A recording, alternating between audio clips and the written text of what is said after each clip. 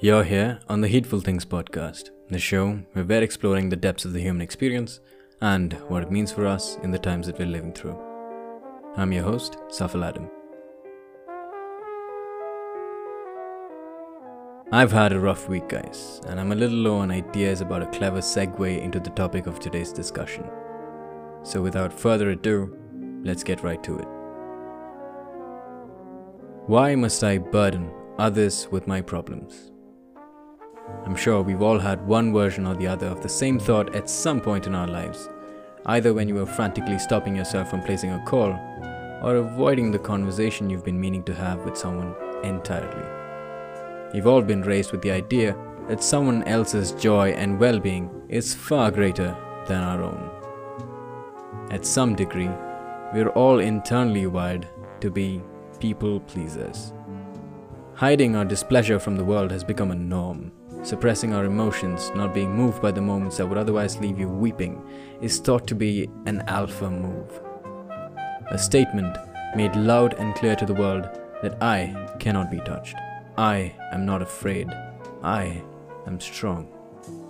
Don't quote me on this, but in my opinion, this is the side effect of a world built on war, where we live in fear of what honest and measured display of our emotions and fears will cast on our world and the people in it. This is a fear that many of us have lived with and continue to do so. The fear that if we showed weakness, we'd be taken advantage of. In a gravely polarized world, such fears continue to suppress the human experience.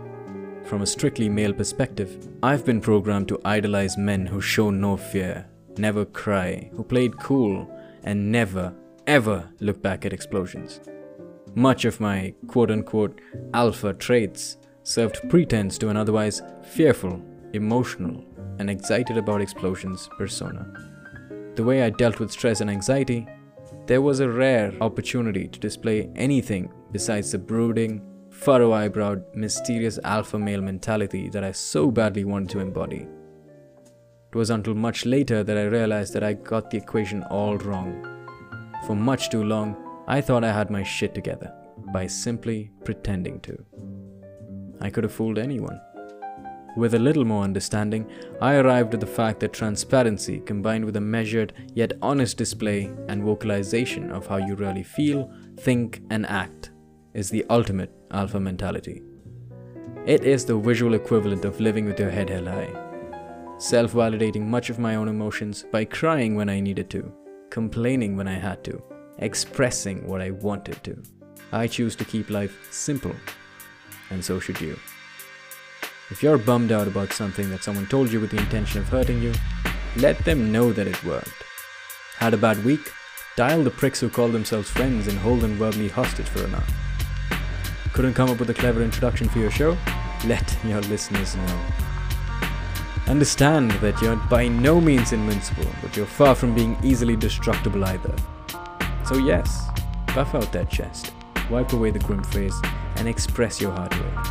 Defend yourself with your strengths and assault these notions with your weakness. In a world that's designed to keep you feeling unsatisfied with who you are, thoroughly being yourself is the ultimate act of rebellion.